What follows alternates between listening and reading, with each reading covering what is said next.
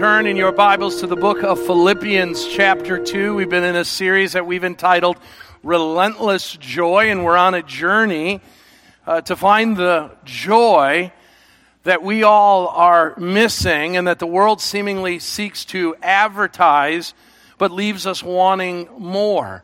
And as Christ followers, we have come to realize that the more we know Jesus, the more we can know what joy-filled lives are all about. And this morning we come to what is one of the most well-known and most beloved passages in all of Scripture, let alone the book of Philippians. And it's one that is dedicated to Jesus Christ. In fact, this text was a song that the early church put to music very quickly, and they began to sing over and over again. And I'm so thankful for Josh and our worship team because they led us in songs that I don't know if you knew where we were going to be at in our text today, but I think every one of the songs alludes to or quotes the passage that we're working on this morning. There is something great about the church singing about Jesus. But sadly in our world today, in our churches today, church attendance and church worship is more about us than it is about Him. And so today we are reminded that the reason why we're here, the reason why we fellowship, the reason why we sing, the reason why we preach sermons, the reason why we do what we do as Christians has nothing to do with us, but has everything to do with Jesus. Now, this morning, we're going to learn about what it means to imitate. In fact, in Philippians chapter 2, we are going to see that we have a job to do, and that is to follow in the footsteps of others. Later in the text, we're going to see that Paul says, follow in my footsteps. And then later he'll say, hey, I'm going to send you Timothy, my spiritual son, my disciple. I want you to follow him.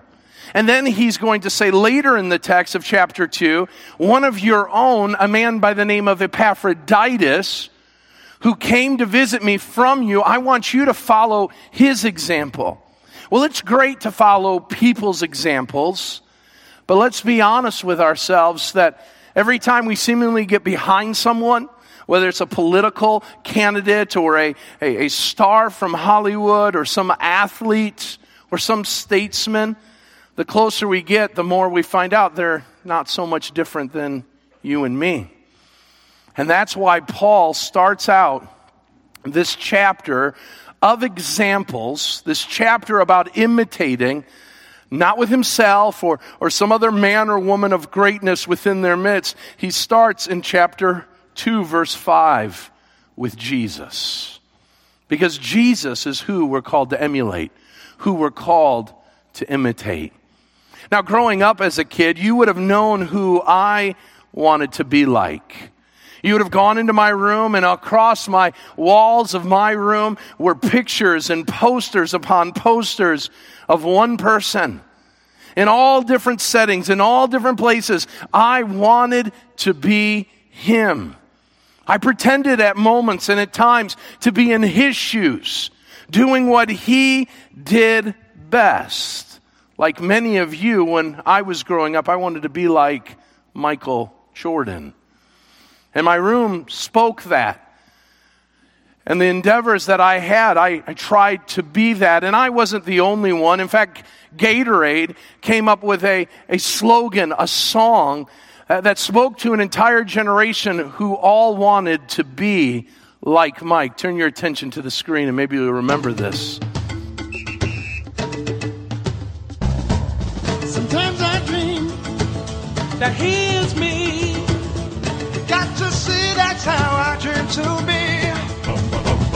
I dream I'm blue. Let me ask you a question this morning.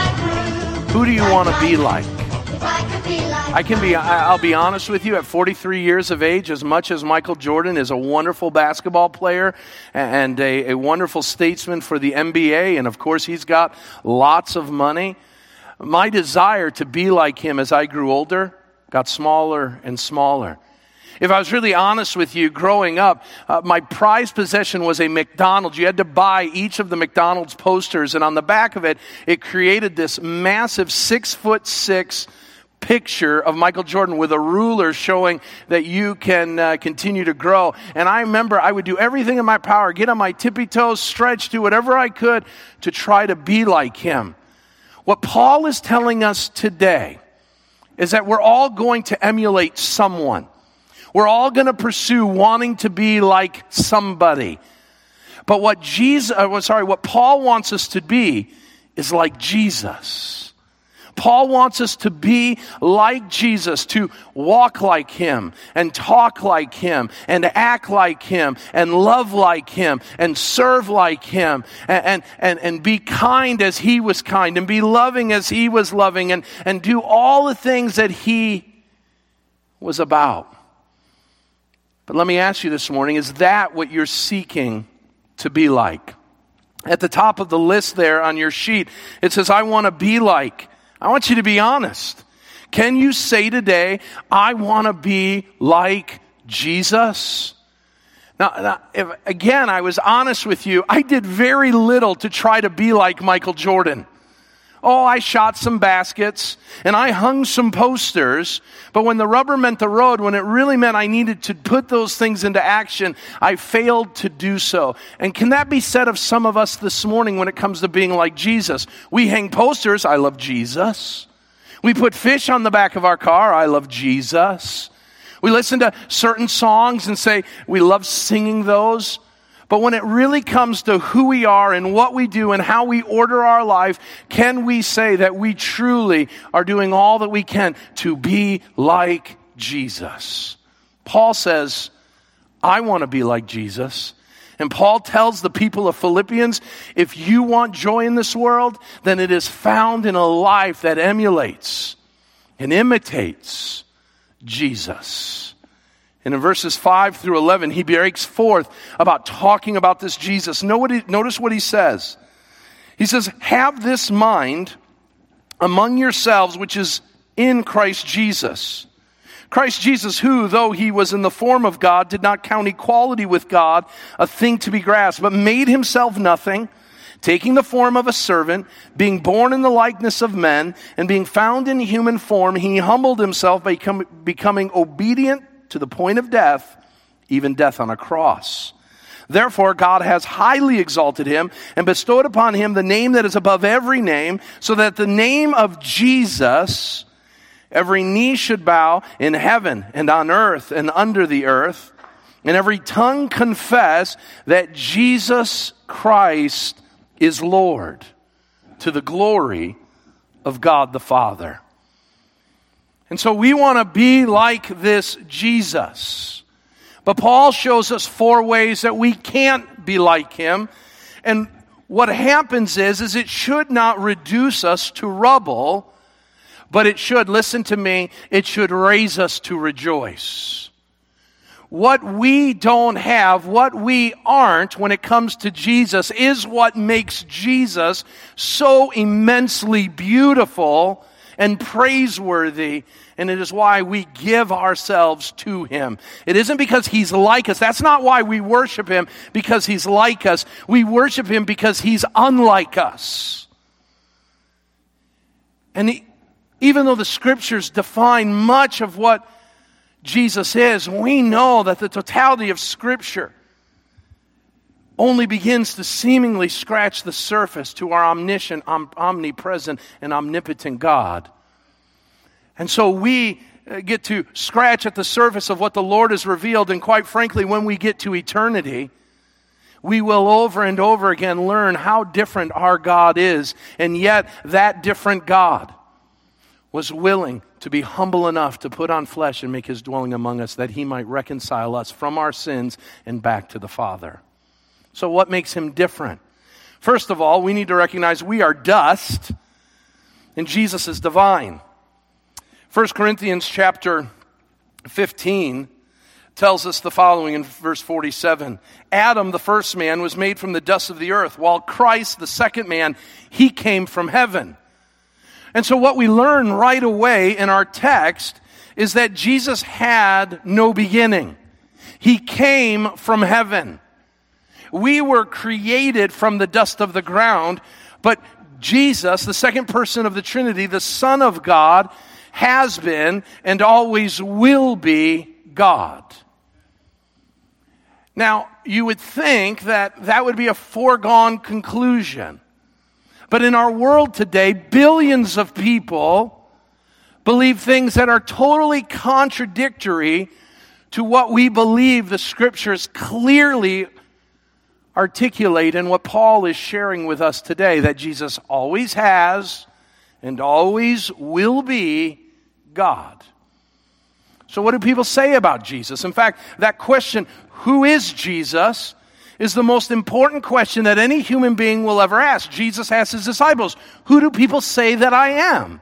And they came up with some different ideas of who they thought people might have thought he was. But then he gets to the question, who do you say that I am? And what Peter says is one of the times that Peter gets it right. When Peter articulates, you are the Christ, that is the Messiah, the anointed one, the Son of the living God. I want you to recognize something. He damned himself as a heretic according to the Jewish faith. Because there's only one God. And he said that Jesus was God. And it is on that confession that the church and Christianity is built. Christianity is not built because Jesus was a great teacher, even though he was. Christianity isn't built on Jesus being a worker of signs and wonders, even though he was. That's not what it's built upon. The Christianity was not built on Jesus' ability to seemingly create a groundswell, even though that's what the church did. But what Christianity does and rises and falls upon is the idea that Jesus is God. So, what does the world say? Hindus say that Jesus is the reincarnated being of Lord Krishna. So they like Jesus. Jesus is important in the Hindu faith, but he is a reincarnation, and he is, like many of us, just a reincarnation. We have this circle of life that's continuing to go on. Muslims believe that Jesus Christ was a miracle baby born from the Virgin Mary, but was a man who served as the forerunner to the prophet Muhammad. So he was a prophet in the line of Moses, but he was not the last and great prophet, for that would be Muhammad 700 years after Christ. And so he was a man that God spoke through. And again, that's nice things to say about it. It wouldn't be a bad thing for someone to say that God speaks through you. But when it comes to Jesus, who is God, it is defamatory. Because Jesus is more than that. The Mormons believe that Jesus is the byproduct of a relationship between the resurrected Adam and Mary. And that he became, through his holiness and righteousness, the good son of two sons, him and Lucifer.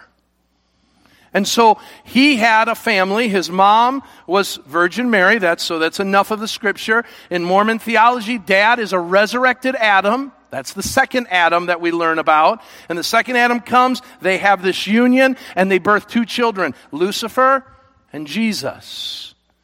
One goes bad and becomes a god, small g, of the underworld. One serves and does good, and he becomes a god, small g, to all those who will walk in righteousness. He's a model, and he is a pursuit that any one of us as men could pursue after, because we too, through good deeds and righteous acts, can become God. Then there's the Jehovah's Witness. Those that come and knock at the door, they say that Jesus is the first created being. He's the first thing off of God's creative assembly line. He goes by a different name, that's Michael the Archangel, and he is a created being less than God the Father, Jehovah, but greater than us because of his preeminence of being the first of created beings. So much so that the Jehovah's Witness translation, the New World Translation, does terrible translating work when it says in John 1:1, in the beginning was the Word, and the Word was with God, and the Word was a God, small g. So we have all of these different people, even contemporary individuals. Dan Brown, the writer of the book of the Da Vinci Code, said that Jesus was a great teacher and a great leader who started not only a movement, but a royal line of lineage. Because of his sexual union with Mary Magdalene, they created what is the aristocracy now of France. And the church's job is to protect that aristocracy at all cost and expense. You see, there's a lot of opinions about Jesus. But as followers of Jesus Christ, we must always get back to this simple phrase: Jesus was and always has been and always will be God. And when you hold on to that pillar, you hold on to the same pillar that was articulated by Jesus himself, was fought against by the scribes and Pharisees and chief priests of Jesus' day, was celebrated by his disciples, and was codified by the early church through its creeds and beliefs. So let's talk about that. So the next time someone comes and says, hey, I'd like to talk to you, your view of Jesus is wrong, write these things down somewhere. I don't have them in the outline. But why do we believe Jesus to be divine? Number one, because Jesus said he was divine. Jesus articulated to us that he was in fact divine. It was confessed by him. Notice, Jesus tells people, if you've seen me, Jesus says, you have seen the Father who is in heaven. So Jesus believed he was God. He was equal to the Father in heaven. Notice, second, it was condemned by his enemies. In Luke 15:21, we are told that Jesus is serving in a home, and there's some ruckus going on in the roof. And little by little, the plaster, the drywall, whatever they had in those days, began to come down, and a hole opened up, and men began to drop their paralyzed friend down to the ground to get them to Jesus. And Jesus, being amazed by the faith of the man's friends, goes to the man and he says, your sins are forgiven. And with that, the man gets up and he's healed. Now, you would have thought in the room, you see a healing like that, everybody would be excited. But the scribes and the Pharisees in the room began to snicker and jeer and said, this man is speaking blasphemies, for only God can forgive sins. So Jesus' enemies knew exactly what Jesus was saying. They put him on the cross because he was a blasphemer. They did not believe that Jesus was who he says he was, that he was God. Notice it was celebrated by the disciples. John 20:28, Jesus, after his death, burial, and resurrection, we've got the disciples in the upper room, and they're fearful and they're concerned about what's going on. And Jesus appears to them in the body, but somehow in his resurrected body, he's able to go through walls and doors, and he meets them in the middle. And Thomas, who has said, I'm not going to believe the stories of his resurrection unless I see him, unless I can touch him, Jesus says, Thomas, I want you to come. And he puts out his hands and he sees the nails, the nail prints of where the nails went. And then he says, here, touch me in my side. And as Thomas does, as he begins to recoil from touching flesh and blood of a real man who had been resurrected from the dead, he announces again a damnable heresy for a Jewish man, my Lord and my God. He knew who Jesus was. And then the church would come, and it would not come up with a new, as Dan Brown says, some new idea, but it would take what is true and it would agree in one accord in the Nicene Creed, where it says, the teaching of about Jesus, that we believe in one Lord Jesus Christ, the only Son of God, begotten from the Father before all ages, God from God, light from light, true God from true God, begotten, not made, of the same essence as the Father. And so we start here because we want to recognize that what the Bible says over and over again is exactly what Paul is going to say in Philippians chapter 2, that Jesus has always been and always will be God.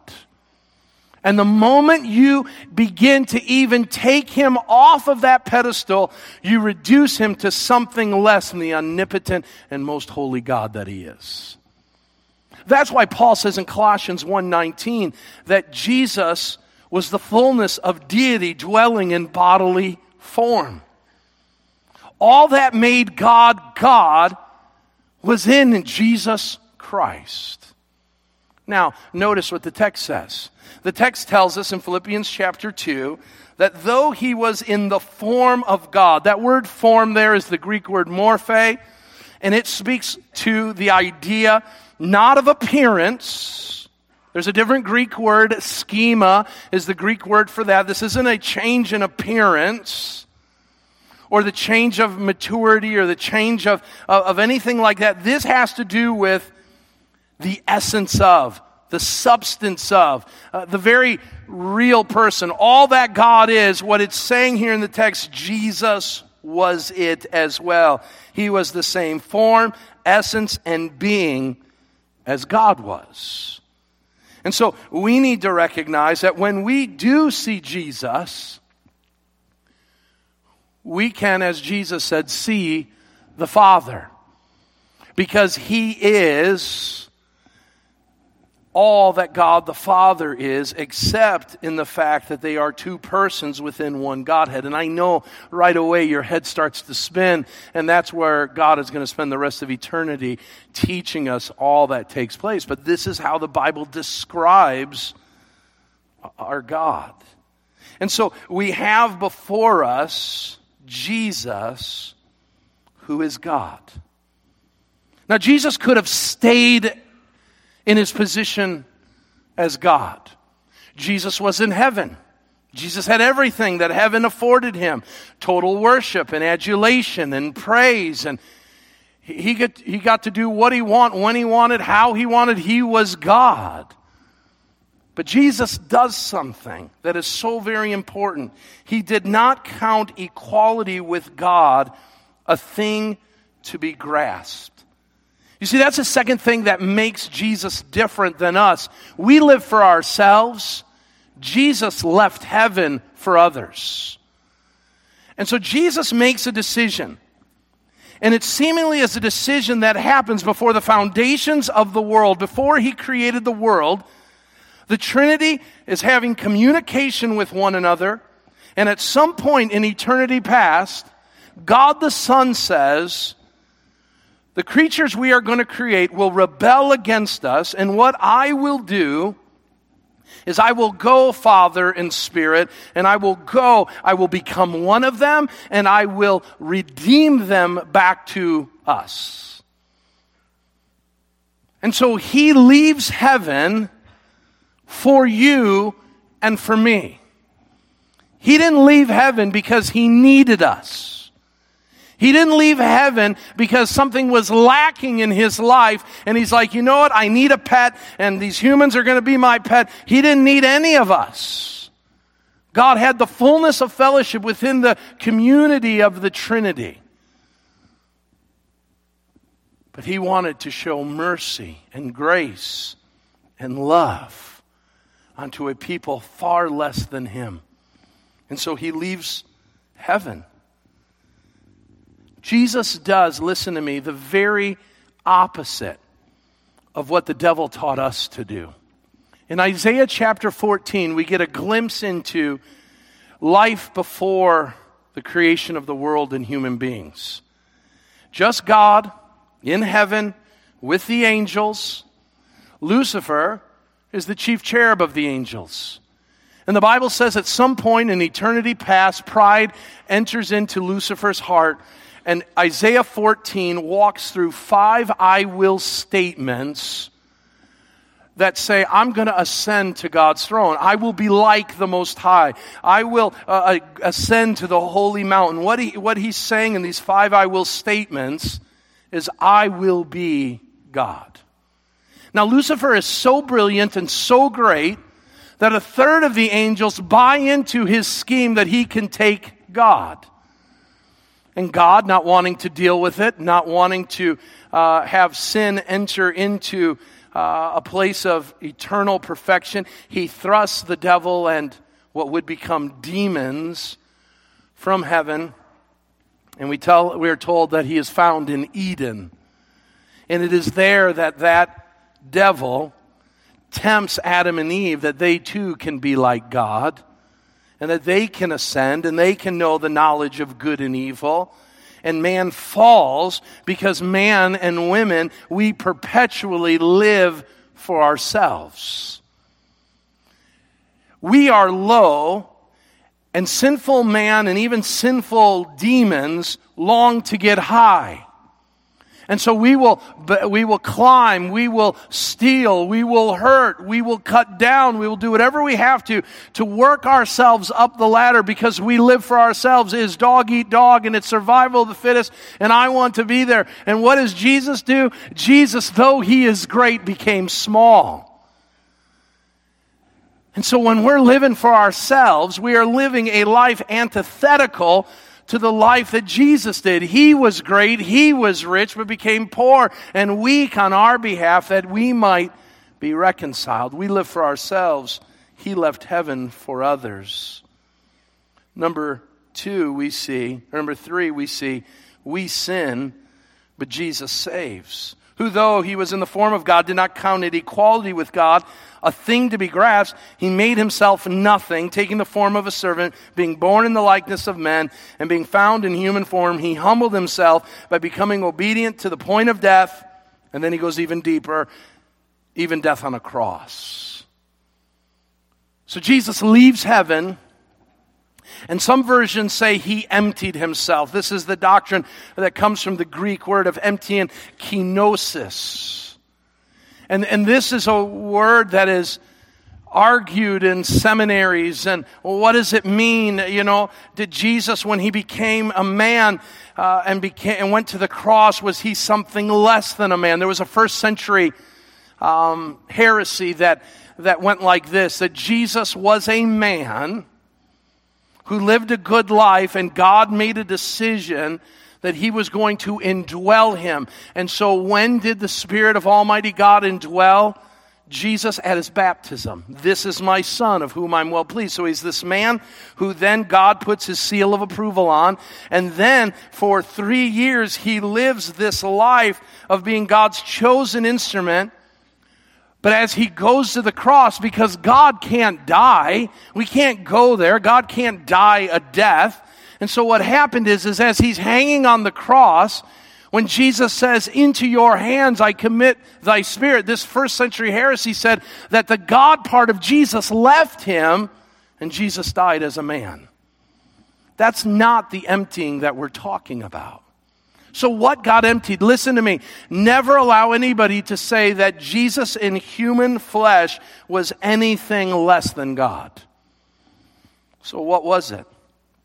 The idea that he made himself nothing or emptied himself is that what transpired is he set aside some things that he could have had, prerogatives, privileges that he could have had in his place in heaven as the second person of the Trinity, but by putting on flesh and making his dwelling among us, he decided not to use those things, to set them aside for our good, so that we would have a high priest to whom would be able to sympathize with us, because he's gone through all temptations and all things.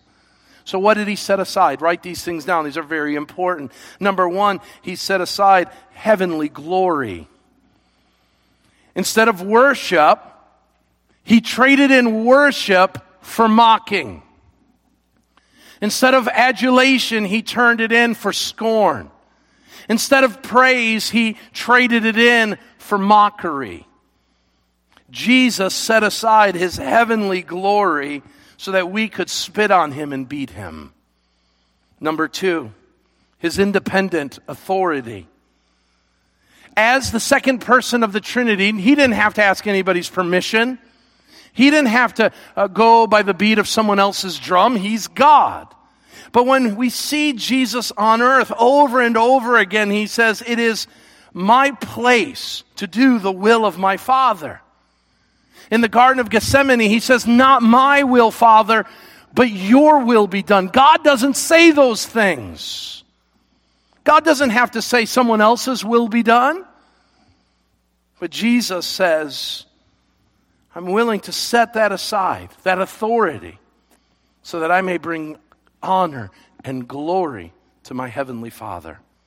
Number 3, he traded in earthly riches for poverty. 2 Corinthians chapter 8, verse 9, 2 Corinthians 8, verse 9 says, though Jesus was rich, he became, help me out, poor on our behalf. So he traded the God life to be a pauper.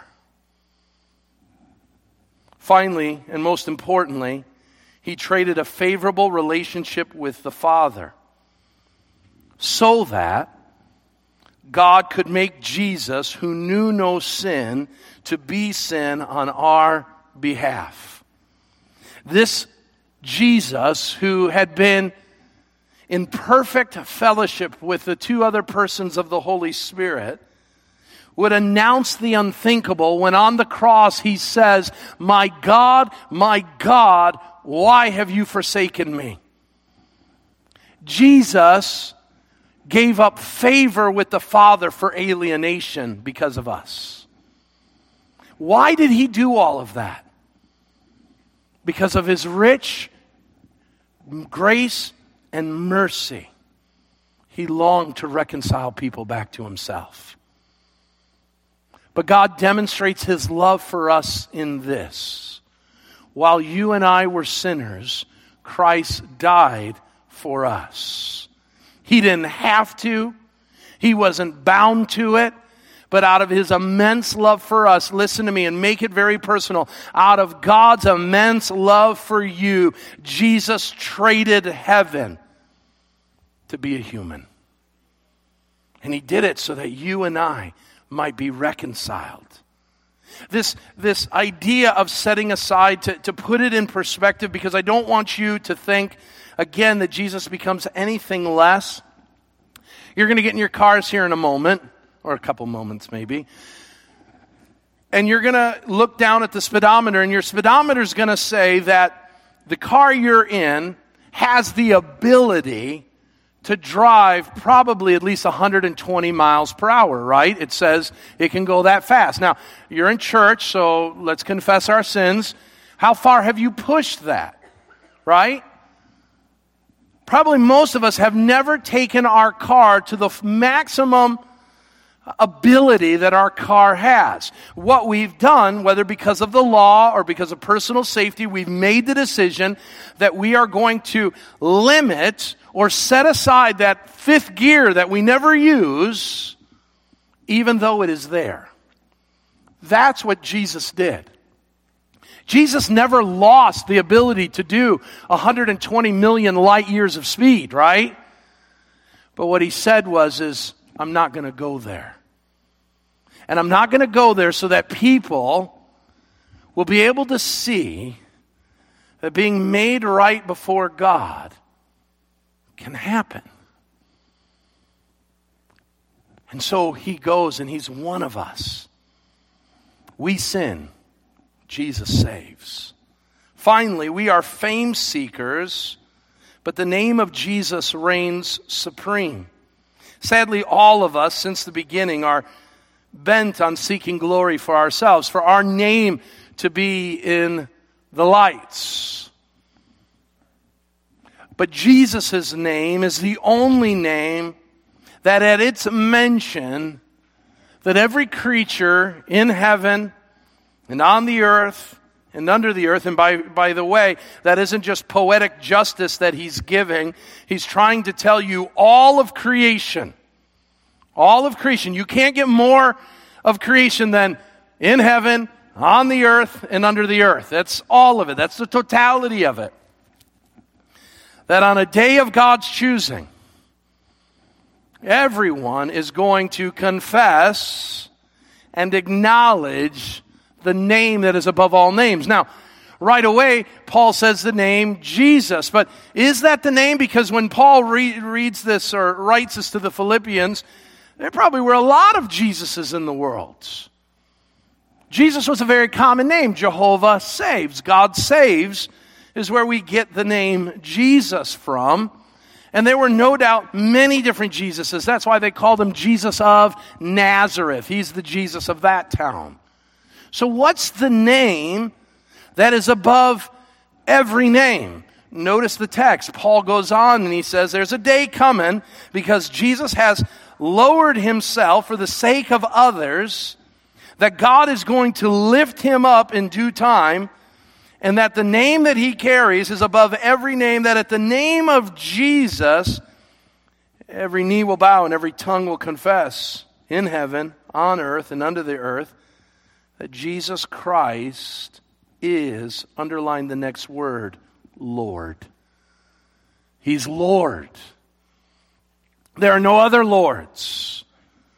There's lots of people, but there's only one Lord. And on that day, once and for all, Jesus will be forever vindicated and forever valued by all of creation when God says it is this Jesus who sits at my right hand, who was there in the beginning, was there throughout it all, and will be there in the end, this Jesus who was and has always been and always will be God.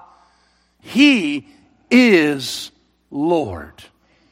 Have you ever noticed that people don't have a problem with good teacher Jesus, or leader Jesus, or healer Jesus? The problem they have is Jesus is Lord, but not on that day. Everyone will bow the knee.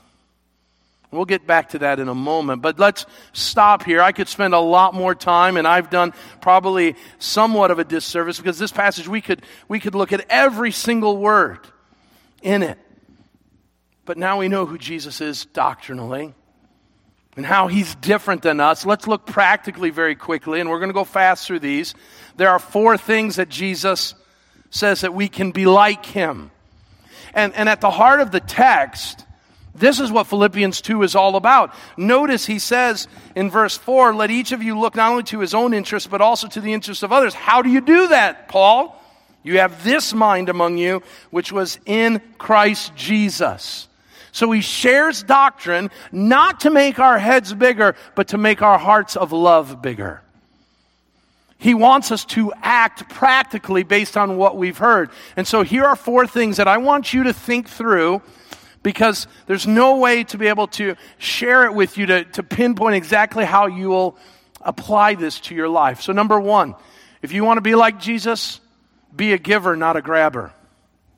What I mean by that is Jesus was willing to give so that others may have opportunity, so others may have a new birth, so others may have peace and joy and experience love. Jesus gave and gave and gave. He gave when it hurt, even dying on a cross. And so if we want to imitate Jesus, then we cannot be sitting there trying to grab everything for ourselves, but instead we give. And so we give of our time. We give of the talents God has given us. We give of the treasure God has given. Why? Because God was not a grabber. He did not consider equality with God something to be grabbed or grasped. But he made himself nothing. He gave. And so if you want to be an imitator of Jesus, then the first thing you and I must do is we must be generous with our lives. Number 2, we need to be individuals who not only give, but we are those who are humble, not haughty. It is quite hilarious that we are the slugs of the world. We're little things. We're puny things. Compared to God, we're earthworms. And we say with our created voices, look at me. Go outside sometime as the weather gets warmer and dig up some earthworms. And grab 2 or 3 of them and put one on a pulpit, okay? And start saying, look at how great this earthworm is compared to you other earthworms, you slugs. And you will see the hilarity that comes when human beings say, look at me. Oh man, who are you that God would be mindful of you? You're puny, you're small, created below the angels in many ways. We're nothing. So what makes us think that we can pontificate and we can share of the greatness of who we are when apart from Jesus we can do nothing? So how haughty are you? Maybe not in word. Maybe you're smart enough not to share it, but it comes out like that. Boy, I'm glad I'm not like him. Boy, look at her. She's a mess. Boy, I'm glad I've got things put together. Remember when those moments come? Look in the mirror and you'll see you're one of the most beautiful earthworms or slugs you've ever seen in the world. We're nothing. So why in the world would we be haughty? Paul says that our focus should be not to look to our own interests, but to the interests of others. How do we do that? In humility, verse 3, counting others more significant than ourselves. And so we need to humble ourselves and put others in front so that they may be seen for who they are, not so much about us. Third, be obedient, not obstinate. Jesus became obedient to death. And then it goes down to the cellar, death on a cross. He humbled himself so much that he was willing to die, and then he was willing to die a humiliating and excruciatingly painful death. Can I tell you, obedience is always going to cost you. It cost Jesus greatly. But he did it. Obedience in our day will cost us something. It will cost us friends. It may cost us promotions. It may cost us status in our community. It may cost us a relationship. Whatever it is, it will cost us. And the question is, will we be obstinate and say, no, the cost is too high? Or will we be like Jesus who says, I will take a towel and a basin and I'll wash people's feet? Are we going to obey? Will we say, God, not my will, but your will be done? Fourth, will we be zealous for God's affirmation, not man's applause?